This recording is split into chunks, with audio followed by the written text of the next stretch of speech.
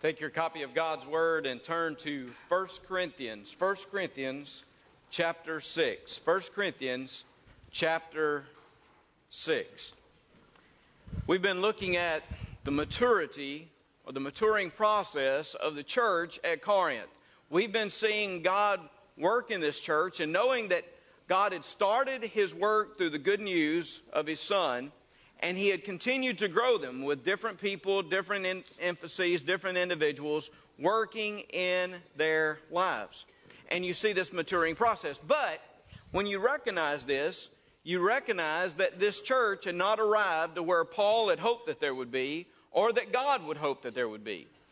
Really, there was a long way to go. So as we looked at this scripture, as we talk about maturity, as I was processing it in my mind today, I thought that it would not be appropriate for me, if I am to demonstrate maturity in my life, it is not appropriate for me to mention how Ole Miss won over the most elite teams.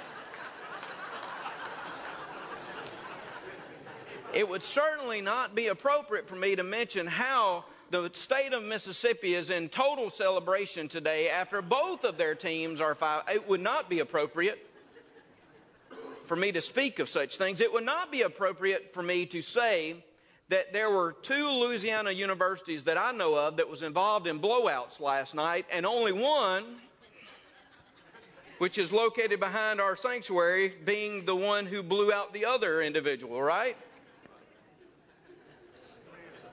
Not going to say a whole lot, Lord. I'm just saying to you, I want to demonstrate maturity today, because that's what we've been talking about in the Scripture. Well, certainly, seriously in the Scripture, Paul had been encouraging them to find maturity in Christ, and he wanted them to grow in Christ. He did not want them to stay where they were. And listen, sometimes we can arrive at great places in our lives, and we can see how we have come to a certain place of maturity, how we've grown in our knowledge of the Scripture, how we've grown in our service. We see those opportunities, and that's great. But I would say to you that we should never be content where we are, but we should always be attempting to grow in Him and mature in Him. And what Paul is doing is he is showing them areas in which this church at Corinth could actually grow. And as you continue to read through chapter 6, you will see how God will speak and give them a new concern as they grow in Christ, a new concern for believers, a new concern for even the body that God has given them. I think you hear this expressed by the Apostle Paul. I want you to look, if you will, in verse 12. Verse 12, as Paul speaks about his own concern for his fellow believers, his concern for other believers. He says in verse 12, "All things are lawful for me, but all things are not helpful. All things are lawful for me, but I will not be brought under the power of any." Now, Paul continues this conversation that he's having with the church at Corinth. He's spoken to them about some of the things that they're facing. He's spoken to them about the sexual immorality that is left unchecked there in their midst. He has talked to them about brother suing brother. He's challenging them to live a different standard. And here he speaks about a concern that he has for his fellow believers. And notice what he says. As he's thinking about his fellow believer, he's asking himself a couple of questions. One, he says to himself, I think, in his relationship to other believers, he says, what is most beneficial or what is most helpful to the kingdom of God? That's what he says. In my relationship with other believers, as I am about my business, what is most beneficial to the kingdom of God? Now that, I think, could revolutionize, bring a radical transformation in our lives, in our relationships, when we recognize that there have to be those moments where we make a conscious decision, what is the best for the kingdom? Not what is the best for Reggie, what's not the best for an individual, but what is the best for the kingdom of God. And Paul expresses it this, he says, all things are lawful for me, but all things are not helpful. He said there are a lot of things that I could do.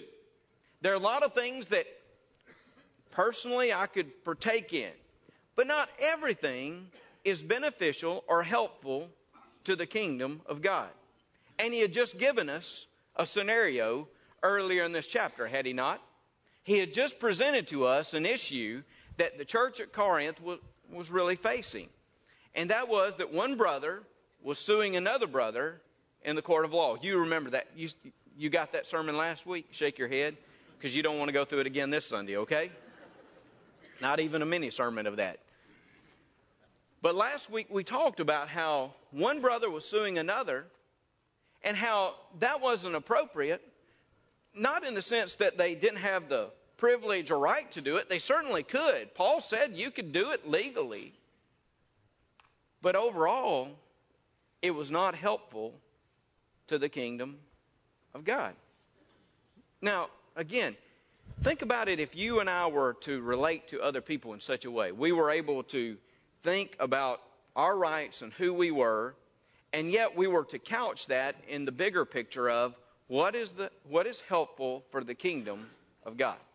That is, yes, I know that I could say some things. I know that I could do certain things. But if that doesn't help the kingdom, why would I do that? You see, that's where I think you start growing in spiritual maturity, right? And that's where this second question comes in. Not only what is helpful to the kingdom or beneficial to the kingdom of God, but what is truly consistent with personal freedom. What is truly consistent with personal freedom? Now, most of us like to talk about our freedom and our rights. I mean, think of it just a moment. How many times have you ever heard somebody get up at a business meeting and say, I want to make sure that here today I express my sense of responsibility to everybody else that's here? You ever heard that before? Now, I know not many of us would ever say such, but I could envision a business meeting scenario where somebody would stand and say, I want everybody here to know today that this is my right to not only speak, but to act. Some of you don't want to speak today because you know you might be guilty of that, right? We are much more prone to express our rights than our responsibilities. And we're much more prone to dwell upon the rights and the freedoms we have as opposed to the accountable nature of being a part of the body of Christ. Much more. And what Paul says is that we ought to look at the big picture. What is it that we are doing that's contributing to the kingdom's growth? What are we doing that's somehow contributing to God's gospel going forth? And what is consistent with our own personal freedom? Because it's interesting what Paul says here. Paul says, all things are lawful for me, but I will not be brought under the power of any. Now, this is the irony. That when you insist upon personal freedom in your life, you actually find personal defeat in your life. Isn't that ironic? That I'm going to insist upon my personal freedom. And how many of us would not like to, again, speak about the freedom that we have? But he says, what happens is that all things are lawful, and I could insist upon my personal freedom, but in the end, if we're not careful, we experience personal defeat. He says here, he says, I will not be brought under the power of any. That word power is the word that's sometimes translated authority. In other words, as I express my freedom, before I know it, I find myself enslaved to other types of authority. Let me give you an example. I had to stop and think about this one because I'm struggling a little bit with this in my own life. And that is like my pleasure, would you call it pleasure, enjoyment that I have in the simple act of eating.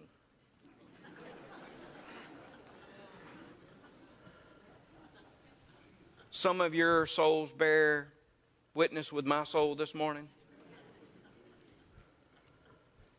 I can enjoy it, and I have freedom. God has not said you cannot have lemon icebox pie. Thank you, God, that you did not say that. God didn't say that. But if I'm not careful, I can come under the power and the authority of lemon icebox pie. I'm giving you my own weak area, okay?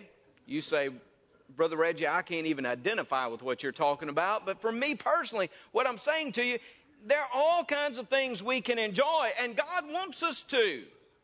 God has not said, you shall have no joy in your life. More Baptists need to hear that today. God's not said that you need to keep yourself from any idea of pleasure or privilege. He didn't say that.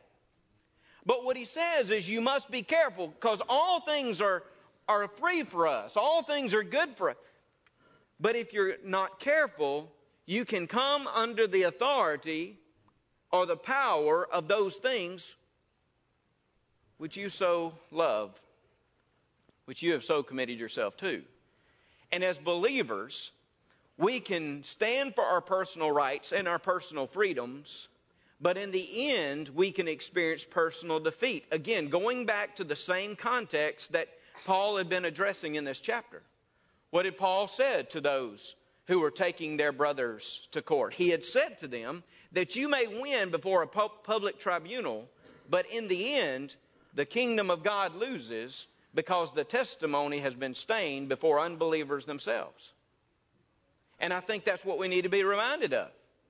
What is it that will help move forward the kingdom of God? If there is something that will move forward the kingdom of God, then I'm okay with giving up my personal right or freedom so that I can see the gospel move forward. That's a mature believer. That's a mature believer who has a concern for other believers. And that's what you see here, is that Paul has a concern. And he basically allows those two questions to dictate his relationship. What is it that is most helpful to the kingdom of God? And what is really most consistent with personal freedom in our lives? What is it that we can engage in and what we can do that will not lead to personal defeat or for us to come under the authority of other things? I think that's what Paul says as he expresses his concern for the believer. Well, as he continues on writing, though, he not only mentions his concern for other believers, but he mentions God's concern for the body itself. Now, this is interesting. If you'll read through here, you'll see that God is interested in our physical bodies. Now, that seems so disconnected from some of our thoughts. Some of our thoughts today is that God is just concerned about our spirits.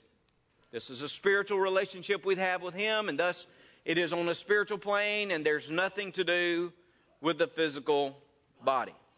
It doesn't affect our physical body whatsoever.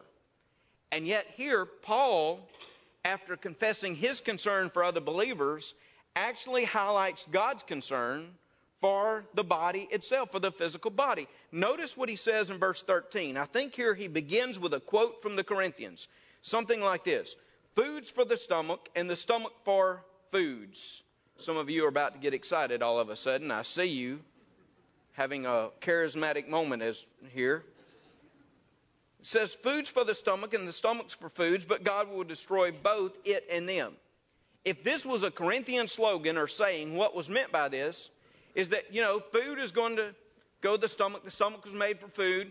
In the end, it really doesn't matter because our bodies are going to be destroyed, the food's going to be destroyed, everything's going to be destroyed. It does not matter what you do with your body. That's really the idea behind this.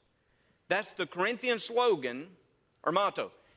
We do whatever we want to with our body because it does not matter before God.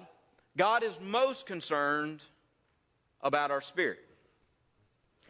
And Paul comes to dispel this myth. And he comes to remind them that God is concerned about the body. He will say, now the body is not for sexual immorality, but for the Lord, and the Lord for the body. We're going to talk more about this, but here he basically says that the body is made for the Lord and for His purposes. He continues on. He says, verse 14, and God both raised up the Lord and will also raise us up by His power. Paul uses this idea of the resurrection to remind us that God is concerned about our bodies. He says that one day God will raise up our physical bodies in His own power and in His own strength. Isn't that still the hope of the believers today? I mean, I'm good that at the moment of death, my spirit goes to be with the Lord. I'm pretty good with that itself. I am. The Bible says to be absent from the body is to be present with the Lord. So at that very moment that I take my final breath here on this earth, I'm before the presence of Christ. That's good stuff. That's good stuff.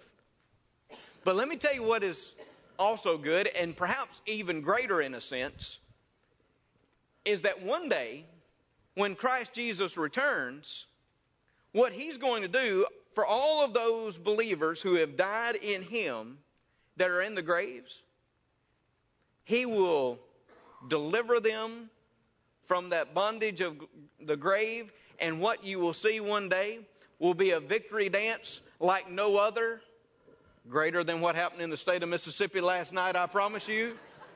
It will be a victory dance in which the believers in Christ will rise, and that one day He says that He will transform those old decaying bodies and He will bring them into glorified bodies, and there will be something of a celebration that day, my friends. It will be awesome. It will be tremendous. And that is the ultimate hope of the believer. Why? Why is He? I mean, if we're our spirits with Christ, I've had people say before, if our spirit is with Christ, why is He concerned about our body? Well, one, He wants to demonstrate His ultimate victory over death, hell, and the grave. And one of the ways He does that is through the resurrection. Look at Jesus in His own life, and look at the ultimate victory He'll bring to believers. But also this, when God saves us, He saves all of us. He's not going to allow anything to be totally defeated, even by the grave itself. He's concerned about you, and He's concerned about me, and He's concerned not only about our spirit, but He's concerned about our whole redemption, the body itself. And Paul says that you ought to know that God is concerned about your body, because one day He's going to resurrect that body, and He's going to give you a glorified body. You need to know that God is concerned. And I think as you continue to flesh it out in the Scripture, you see why He's so concerned. One, God looks at us, and what does He say? He says, I've paid. I've paid for that body. Isn't that what He said in verse 20? In verse 20 of this chapter, He says, for you were bought at a price. I bought you. Literally, the terminology that's used here is one of an individual who is there in the New Testament world on the slave market. He is out there for all to bid upon. He is there for all to see and to look upon with shame and disdain. And in the midst of that market, your Lord and my Lord stepped up to pay the price. And it wasn't a cheap price. The price was the blood of Christ Jesus our Lord. But He bought us. He redeemed us. He brought us out of slavery. And He granted us freedom. And today, somewhere along the line, I believe we ought to walk and talk as the free people of Christ. and so conduct our bodies in a way that would exalt Him, as we're going to talk about even as we move through these scriptures, but in a way that we're going to exalt Him because we are His. Too often, we walk around, we carry on our conversations with the price tags still attached. Well, I thought I could illustrate this today, and what I deemed a few weeks ago to be the best way to illustrate this was to give you just a little bit of my own culture. Introduce you to one of my heroines, one of the greatest individuals to probably ever live.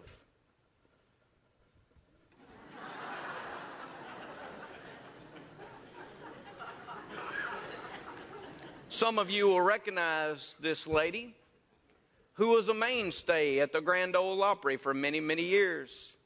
Also would make regular appearances on a little show we called Hee Haw. Just went off of television up in North Louisiana, up North Mississippi that is, just went off of television. They had been working on it live for the last, 40 years. Just went off up there. You remember what she is known for? Well, that she would come in and she would give you a familiar greeting.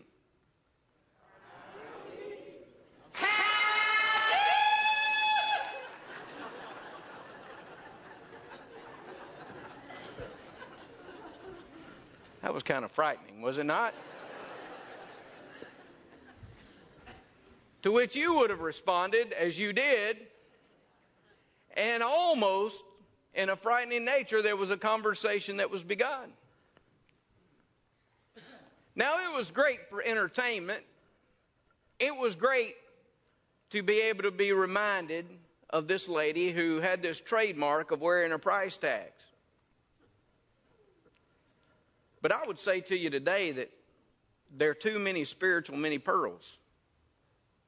What do you mean by that? That means that God has bought us. Isn't that what He said? He said, I paid the price for you. I had the exact amount. You don't have to pay any more. I took care of the whole thing for you. And if I did that for you, you don't have to go around wearing your price tag still. You don't have to go around in some way trying to pay the price or to find a job that will somehow work you into the kingdom. All of that's been taken care of. The price tags have been removed, and you are bought by the blood of Jesus Christ. And I think that's what Paul says. He says God's concerned about our body because He paid.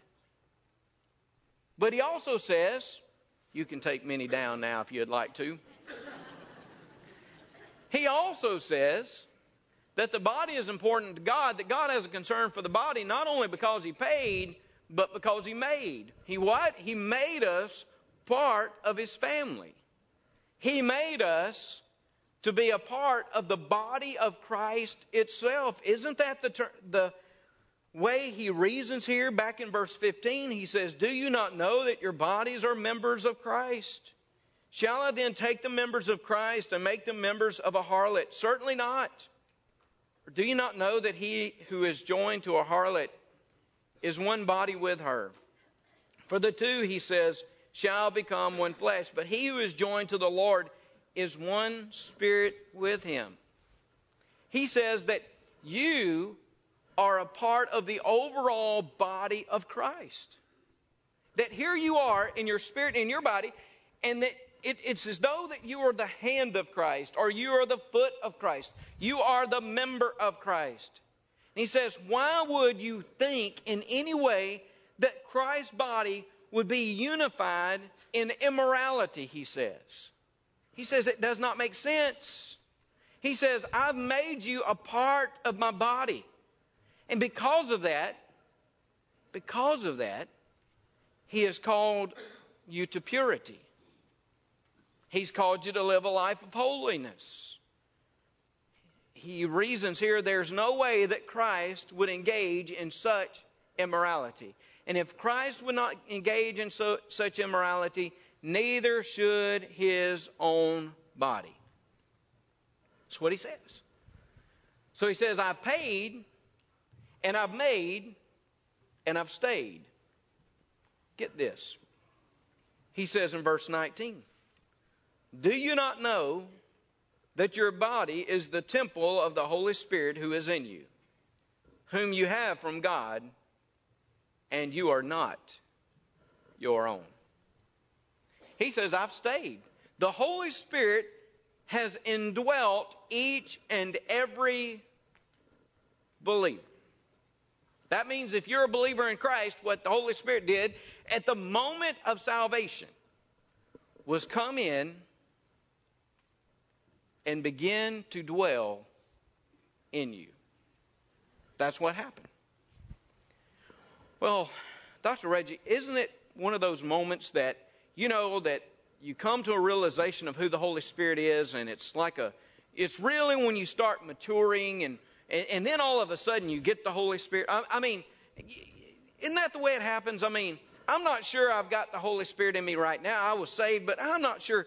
Isn't it? I'm waiting for that second blessing. When that time comes, when I've truly matured in Christ, truly understood, and then all of a sudden God's presence comes upon me. Isn't that the way it happened? No. That's not the way it happens. I would even give you the Corinthian church as a case in point.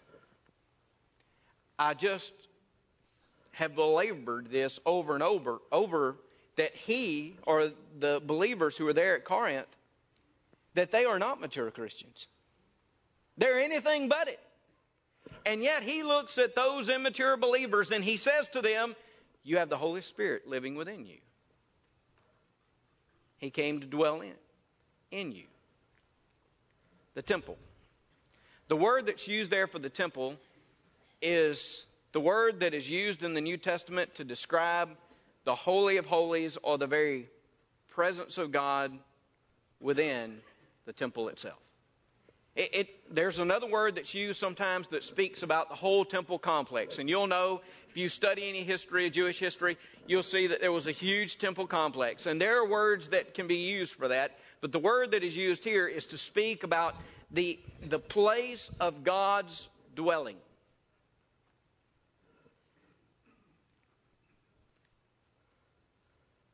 In the Old Testament, you remember how sensitive they were to that place, to the Holy of Holies. You remember how access had been denied only to the high priest. You remember how even then he had to take great precautions before he moved or went in.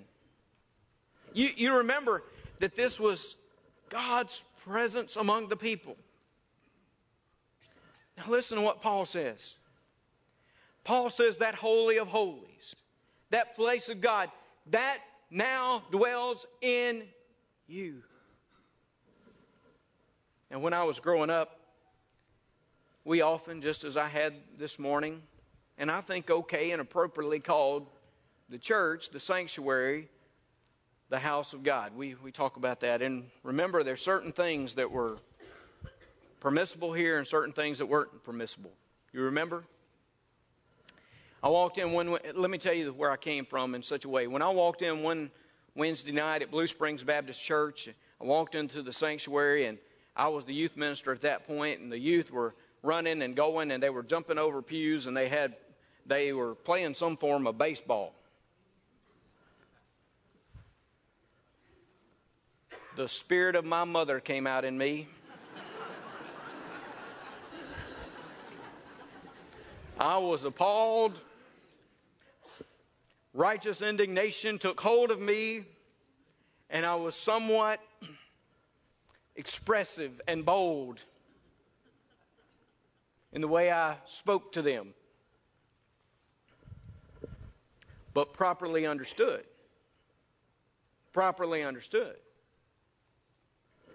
This sanctuary is not the temple of God. Properly understood, your body and my body are the temples of the Holy Spirit. And we should be so appalled that we would engage in things that would lead us to unrighteousness. So God's concerned about the body. So get this. Paul says, I'm concerned about believers. I want to live with this principle. What's best for the kingdom? What's most consistent with my personal freedom? He says, God's concerned about your body. God would look at you today and He would say, I paid for it. I've made you into who you are, into the family. And yes, I've stayed right there with my presence. So how does this translate into our lives?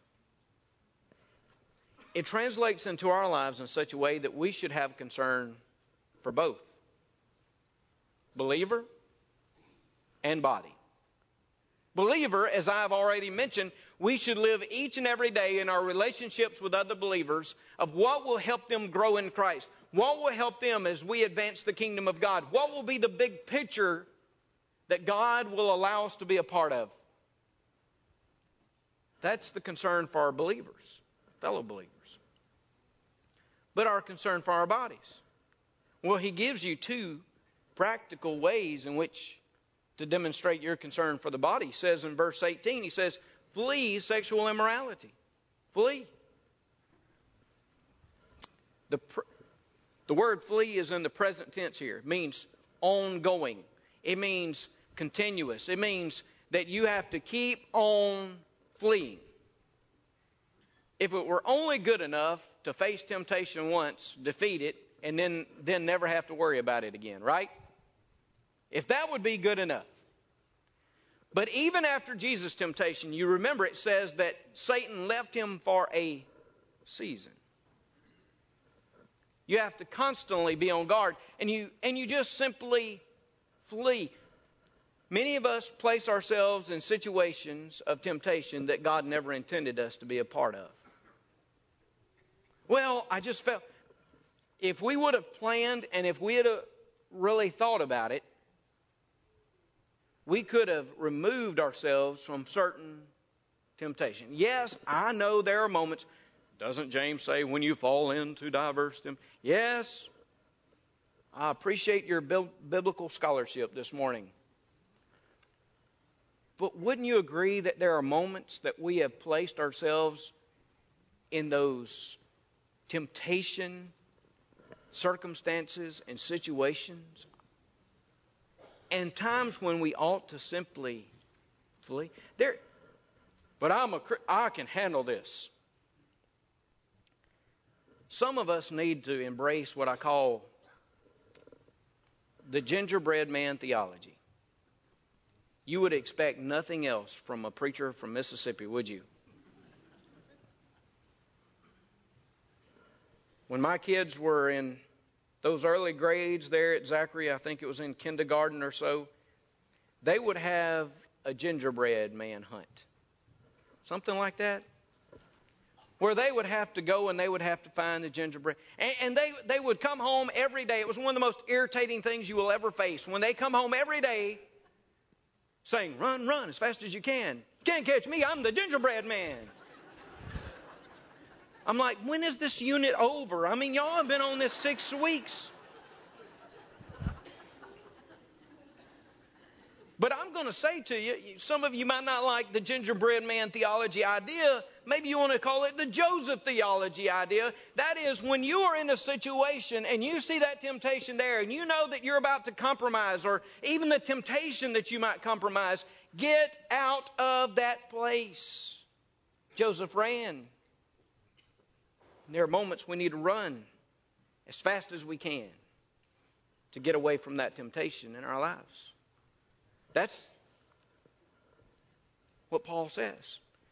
He even gives us a little bit of hint here. I don't have time to talk about it in full today, but he just simply says, because every sin that a man does is outside the body, but he who commits sexual immorality sins against his own body.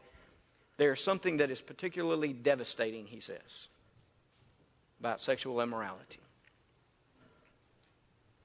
Then in verse 20, he says, as we express our concern for a believer and for body, yes, we're to flee, but the positive side, I love when he ends on a positive note.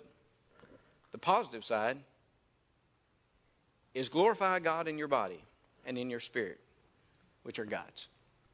Glorify in the present tense again. In other words, it's not just good enough that you stop and you glorify Him on a Sunday morning. It is a present tense, ever-present reality in our lives that we are to glorify God with our body and our spirits. Because there's no disconnect. There's no dualism. He wants all of us. And He wants us to demonstrate His glory in our actions. I say to you again, if we certainly think of ourselves as the temple of the Holy Spirit, who we are, where we place ourselves, would not that radically change the way we would conduct ourselves each and every day?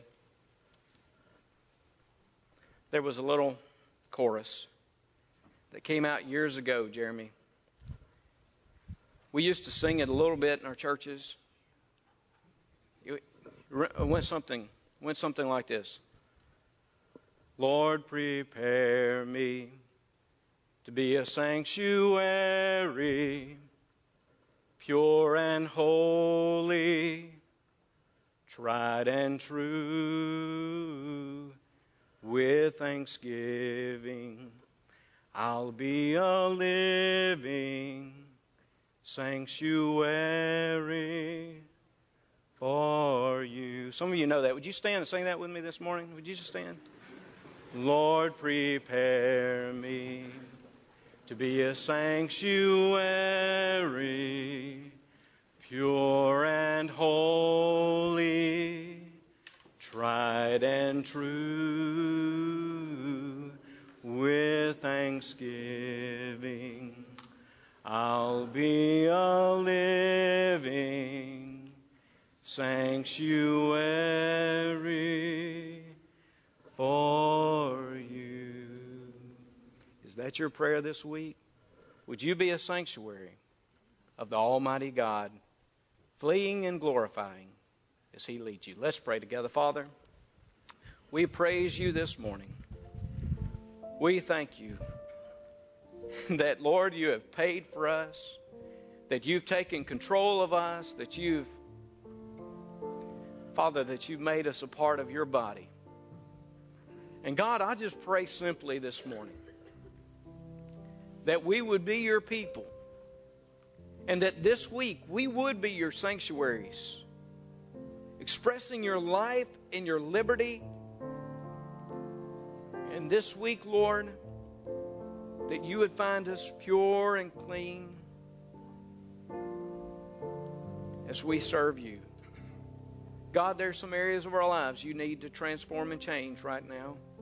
And I pray through this invitation that You would give us the boldness and the courage to allow You to do it. Father, save that one which is lost. Reclaim that one which has gone away. And help us all in this place to glorify You. In Jesus' name, amen. Amen. So we have this hymn of invitation. Would you come as God calls?